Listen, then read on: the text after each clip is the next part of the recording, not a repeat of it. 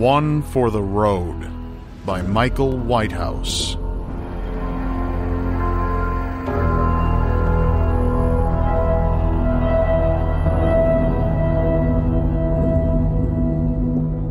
I woke to my friend Tom climbing through my window. It was a summer's night around 2 a.m. and the heat had been unbearable for days.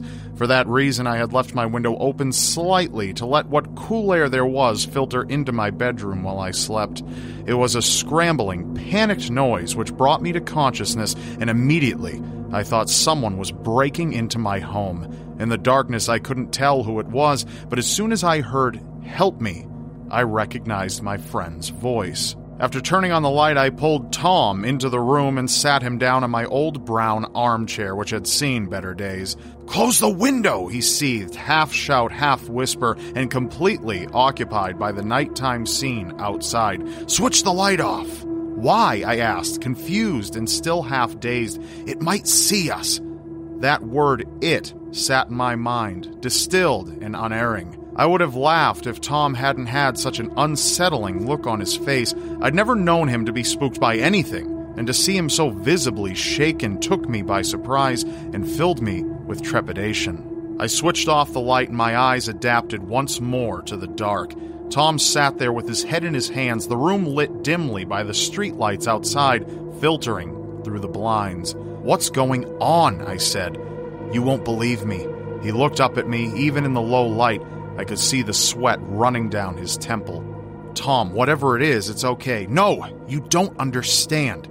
"Try me," I said, and with that he relayed his story in a hushed, wavering voice.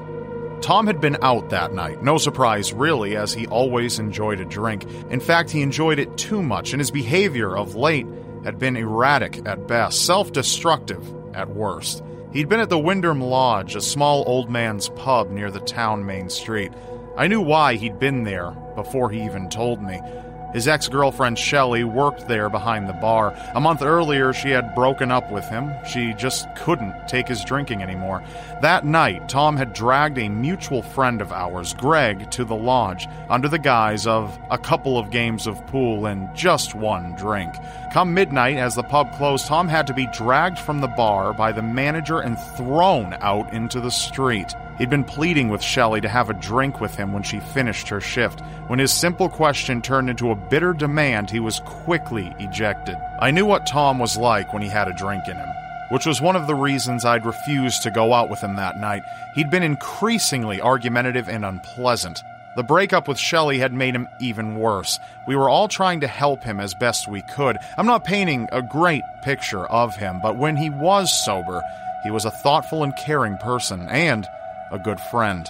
After staggering down a couple of streets and lanes, Tom produced a hip flask filled with whiskey, which he'd carried in his pocket, and asked Greg to join him for a few more drinks on the way home. Greg refused, no doubt already having had his fill, and so it wasn't long before an argument broke out. Greg was just trying to help Tom up the road, but instead received drunken insults, Tom throwing around words he'd regret in the morning. After a few minutes of a verbal bashing, Greg gave up and made his own way home. Tom staggered along the road and cursed Shelley, Greg, and the rest of the world for refusing to have another drink with him. There was nothing else for it but for Tom to drink alone. As he wandered along an empty street not far from where I live, the rain came on. Slight at first, then torrential. So heavy was the downpour, in fact, that he was forced to take shelter and wait for it to pass.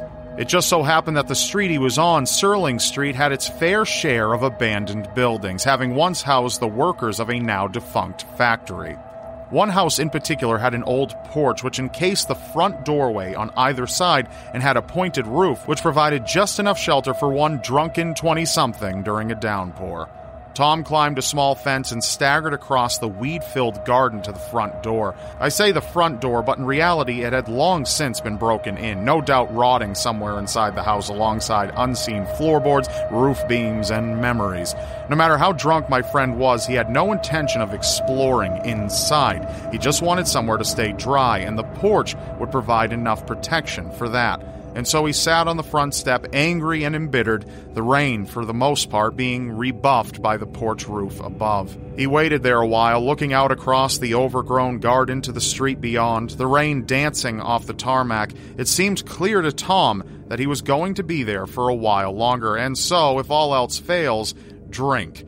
There he sat, taking increasingly longer slugs from the hip flask it filled with cheap whiskey, and Tom filled with anger at the world, at Shelley, at Greg, and everyone else who didn't understand. Now Tom had a habit common to heavy drinkers. When he would get to the precipice and intoxicate most of his sober mind, he started to talk to himself, and that night, after the pub and a good portion of the hip flask, he began a conversation. He cursed his friends and family, his situation. He called Shelley a whore, and beyond all else, he hated those around him for being so perfect and lecturing him on how to live his life. At least the drink wouldn't turn its back on him. That was something he always said he could rely on. The rain hadn't abated, falling with the same ferocity as it had from the start, Tom's words swallowed up by the white noise which blanketed everything around him. Finally, after another slug of whiskey, he slumped against the cold, rotting porch frame, closed his eyes, and began to drift off to a drunken sleep. As he did so, he mumbled once more about Greg and Shelley's refusal to join him, that it was just one drink for the road. It was then that Tom felt a drip of rain make its way through a crack above onto his forehead, and at the same time the weight of something uncomfortable prodding into his shoulder. As he opened his eyes, he felt a warm, humid breeze flutter across his face, arid and stale, far removed from the air around him, which pulsated with each sheet of rain. "I'll drink with you," a graveled voice breathed into Tom's ear. He turned, startled and horrified by those words, only to be confronted by an unnatural, aberrant face which rested its pointed chin on his shoulder, its body poking out from the darkened doorway behind. The face was covered in dirt and grime, as if it had spent decades beneath the earth, and had the shrouded appearance of ivory cloth pulled tightly over a withered frame, implying skeletal features beneath and showing every movement of jaw and bone. There are some sights which will sober even the most inebriated drunk, and this was one of them. Tom dived forward, falling onto a slabbed garden path thinly concealed by weeds and soil. He screamed at the top of his voice, only to be drowned out by the torrential rain, its million voices engulfing his forsaken one. Clawing at the ground, he rushed to his feet and leapt over the garden fence into the street, then on into the rain, into the night, away from that house, from whatever thing had been disturbed there. Blood coursed through his veins as he fled, and his head began to ache excruciatingly from a potent cocktail of fear and alcohol. Gasping for breath, he stopped for a moment, now far away from the house at the other end of the street. He turned to look back, but it was difficult to see, the rain hurling itself into his eyes with such force that the scenery was blurred and indistinct. Slowly, he calmed and entered into a sober dialogue with himself about having drank too much and just seeing things. It was then that through the bubbling wall of rain he saw something move. A figure, shrouded in darkness and cloth, climbed over the fence in pursuit. Tom wiped his eyes in disbelief as it began to run towards him at speed. Panic, absolute and controlling. Tom turned, screaming, no one able to hear his pleas for help. He kept running. He left Serling Street behind, and yet at every turn the shrouded thing from the house followed. Finally, he made it to the street where I live, and clambered through the window, hoping to be saved. I stood there in silence. He seemed so upset, so certain, that he even had me believing his story for a moment. But then what I saw as the truth presented itself. "Tom," I said gently, "you're bone dry." "What? No, He stopped as he ran his hands over his clothes and then his hair. "There hasn't been a drop of rain in weeks, and tonight has been just as still as the others." "But," he hesitated for a moment, shaking his head and rubbing his mouth with his hand, "no, I'm telling you, this happened. That thing is real." "Tom, you've been drinking too much, and you probably fell asleep, and in a daze you made it here." I placed my hand on his shoulder to reassure him. "Please, let's get you home. Give me a minute to change my clothes, and I'll walk you there." As I moved across the room, Tom pulled out his whiskey flask and took a big slug. "Maybe you're right. I just need to sleep it off. I turned to put the light on, but before I had the chance to, Tom let out an almighty scream. I have genuinely never heard anything like it. Utter fear, complete and distraught. He leapt to his feet, opened my window in hysteria, and then fled into the night. 2 months passed, and myself, Greg, Shelley, and our other friends who cared about Tom were unable to contact him. Indeed, the only reason I knew he was alive and not drowned in a river somewhere was because his brother assured me he had spoken to him. Finally, one day, Tom appeared at my front door, looking in as good a shape as I had seen him in a long time. He claimed that he had in fact went through an alcohol rehabilitation program which, while he still struggled with an urge to drink, had kept him sober for several weeks. He said that the tipping point, his lowest ebb, had been that night, when he hallucinated that thing into being on Serling Street. Indeed, he said that for weeks, whenever he had a drink near him, the figure would appear from the darkness, following, chasing, never relenting. In the end, more than anything else, it was the fear of a mental illness taking hold and seeing that hallucination again which made him stop drinking. I was and am so happy for Tom and would hate to do anything to change his interpretation of the events. Doing so could perhaps undo his rehabilitation. I'm sure he's right about the whole thing being a hallucination. That seems like the reasonable and obvious conclusion to have. But I often lie in bed, kept awake by an uneasy memory, unsure whether to trust my own senses. For when Tom jumped back out of the window into the night, I saw something follow him from the corner of the room. Stay with us. We'll be right back. Bloody FM presents Hometown Ghost Stories, a paranormal podcast that investigates a new town every week, bringing you all the hauntings, from haunted houses to castles, bridges to asylums, wandering spirits to demons. Over 100 episodes covering different towns all over the world. Tune in to Hometown Ghost Stories live on YouTube every Tuesday night at 9 p.m. Eastern or on any podcast platform and find out if your hometown is haunted.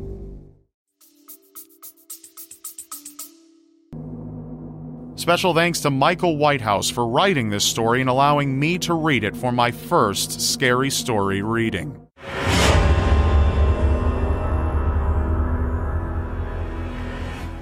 Sniff by Michael Whitehouse.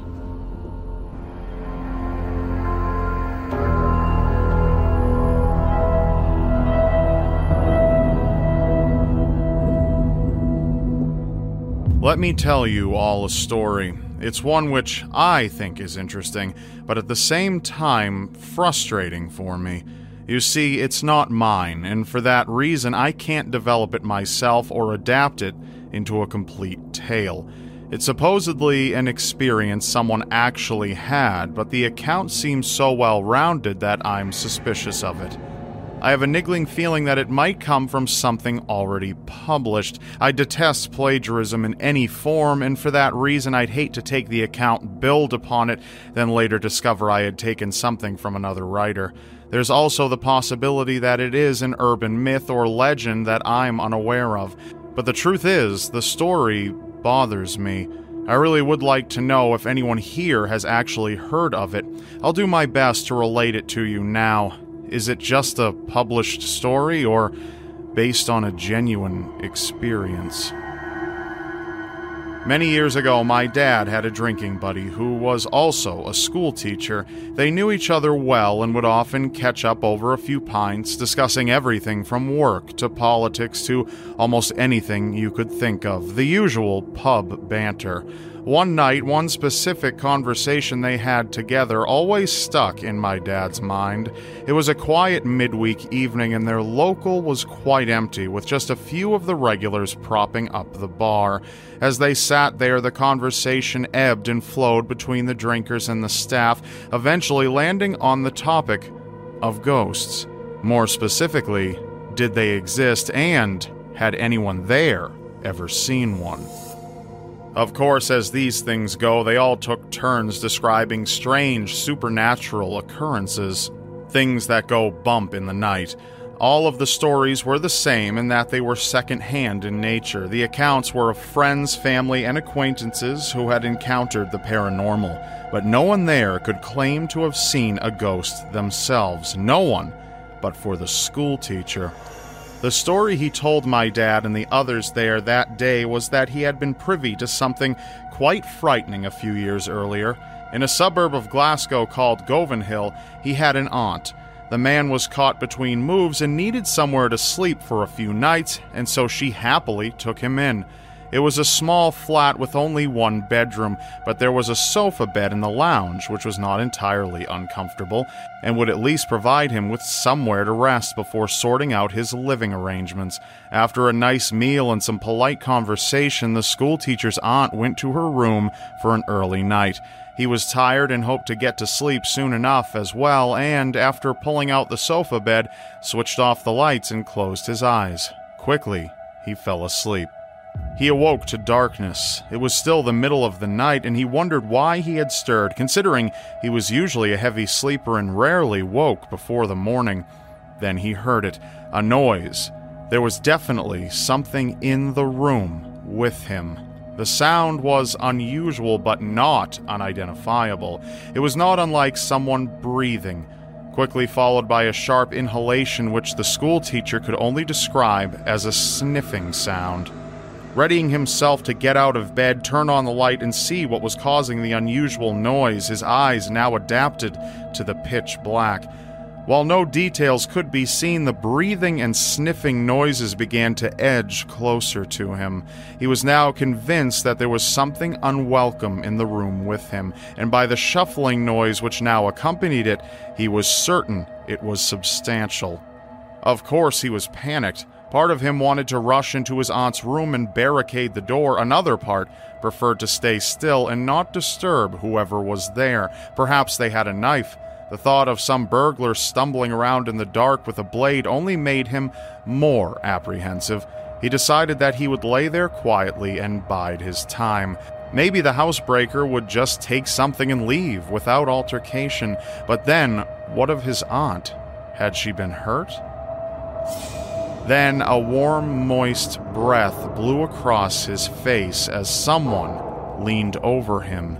Trembling, he reached out his hand instinctively, touching something cold and damp, hovering only inches away.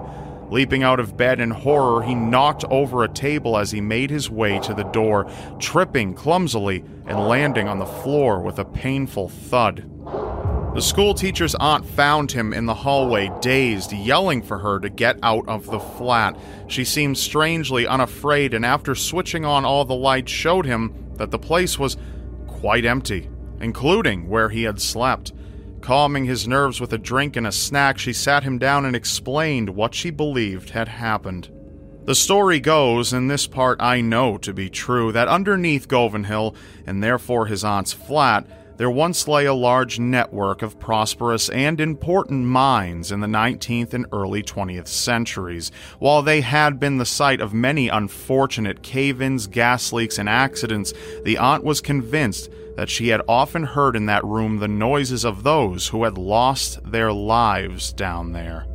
While she had never experienced anything quite as potent as the schoolteacher, who was visibly shaken, she was more concerned about the poor apparition of an old pit mule trapped in darkness, trying to sniff its way out from that suffocating place with only its cold, damp nose to guide it. Special thanks to Michael Whitehouse for writing and allowing me to read this story.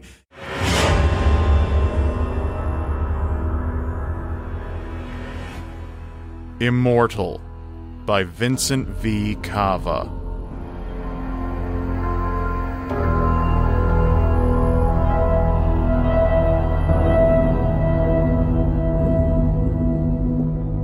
What you seek is just beyond this door, young man. Young man. No one had called David young in a decade. Those were words that harkened back to a simpler time for him, before his obsession with immortality began to consume his life. before he had wasted his physical prime locked away in his den, poring through archaic texts and studying ancient hymns, before he devoted his life to investigating the validity of age-old legends from bygone cultures around the world. From the Philosopher's Stone to the Fountain of Youth, David had researched tales of eternal life stemming out of every corner of the globe. He had even focused his efforts on more obscure, lesser-known lore, like the Owanu frog of Ghana's Sisala tribe and the disturbing story out of Slun, Croatia that had come to be known regionally as the Night of the Star Child. It wasn't until he reached his mid-40s that he was able to piece together a trail of evidence that gave his quest direction. He had begun to recognize patterns throughout his studies of history, tiny consistencies buried in long-forgotten writings, reoccurring symbols carved into time-worn relics, peculiar regularities that had no right turning up in the places and times that they did. And after more than 2 decades, all of his findings had led him to one place, a lone monastery sitting atop an icy mountain in eastern Tibet. David had braved the conditions in order to speak to the wise, holy men he believed held the secret he had spent most of his adult life searching for. But when he arrived, he found the temple mostly empty, save for one old monk with tired eyes. Pangs of disappointment surged inside the gut of the frustrated traveler when he first laid eyes on the elderly hermit. After all, he had come so far and been so sure that the monastery housed the key to his deepest desire, but the deep age lines in the old monk's face told him a different story. It told the story of muscle atrophy, the story of cognizance withering away, of bones becoming brittle. The old monk's face told the story of aging, the story of impending, unstoppable death. With a pair of wrinkled, weathered hands, the hermit seized David by the arm and led him inside, away from the cold. The entrance hall of the temple was barren. A row of torches lined the interior's gray stone walls, providing only just enough light to illuminate the path ahead of them. The old monk, still clutching tight to his new guest's arm, began to hobble down the dim corridor. Together, the two navigated through the darkness in silence until they reached a winding staircase plunging downward into the monastery's shadowy depths.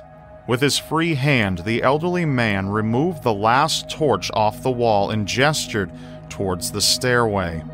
"What exactly is this place?" David had asked the holy man as they began their descent. But the old monk said nothing. Instead, he directed his gaze ahead, his tired eyes focusing on nothing but the twisting steps in front of him. David felt alone as they snaked their way into the abyss, like a tiny rock floating by itself in the vacuum of empty space, millions of miles removed from the closest celestial body. The pangs of disappointment he had been feeling just minutes earlier had begun to mutate into something else entirely. Paranoia, angst, and dread were now running rampant inside of his head, weaving themselves into an indescribable terror. Just when he thought the black void he had found himself in would drive him mad, a golden radiance caught David's eye.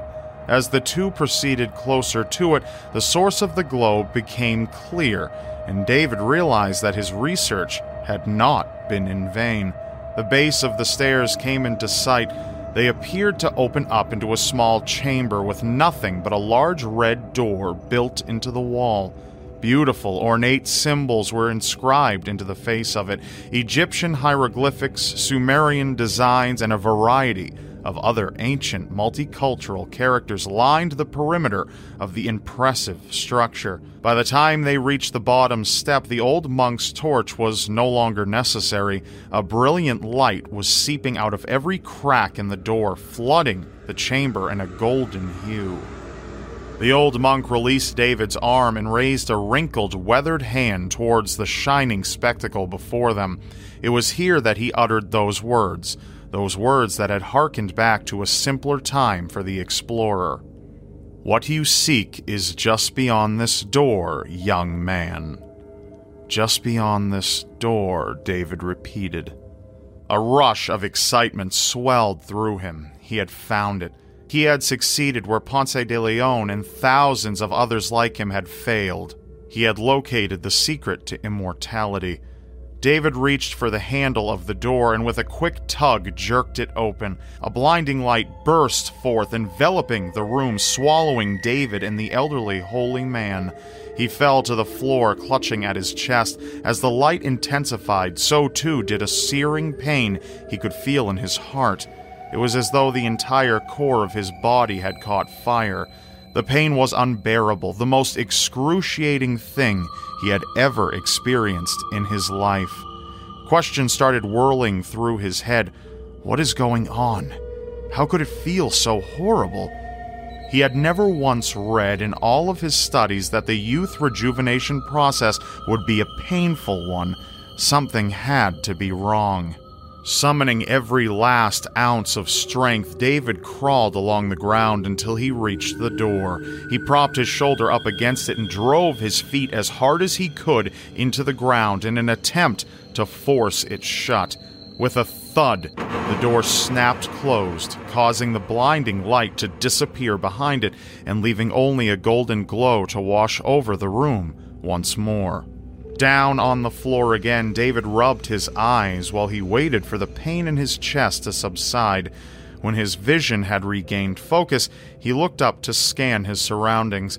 What he saw ignited an inferno of terror that burned mercilessly inside of his body, spreading like wildfire. Looking down on him was a familiar face, one he had watched age in the mirror every single day of his life. His face, and it was sporting a satisfied smirk. He was somehow staring up at himself as if another person was wearing his skin like a costume. Shock and confusion overran his mind. No longer able to gaze upon the imposter, he attempted to bury his face in his palms, but when he peered down, the sight sent pulse after pulse of panic through his very essence. His hands were no longer his, but he knew he recognized them. They were wrinkled and weathered, hands he had seen before. Hands that once belonged to an old monk with tired eyes. Special thanks to Vincent V. Cava for writing and allowing me to read his story, Immortal. You can find more of Vincent's work linked in the description below. Thank you for listening. Be sure to follow the Seriously Strange podcast so you don't miss what we've got in store for you. Watch the shadows and stay alive out there. And I'll see you next time. Thanks to all of you for your support. The Seriously Strange podcast is made possible due in part to contributions made by our listeners like you. So if you would like to keep the Seriously Strange podcast online and accessible, please consider pressing the link that says support the show in the description of any podcast episode. You can then choose your preferred way to donate and send a contribution our way, because we can't do this without our listeners' support. If you decide to contribute, it's tremendously appreciated, and we thank you so much. We read every single message included with each contribution, so feel free to include your comments or even make a request for a future topic. Thanks for listening. We've got a lot more in store for you. Take care and enjoy your next episode.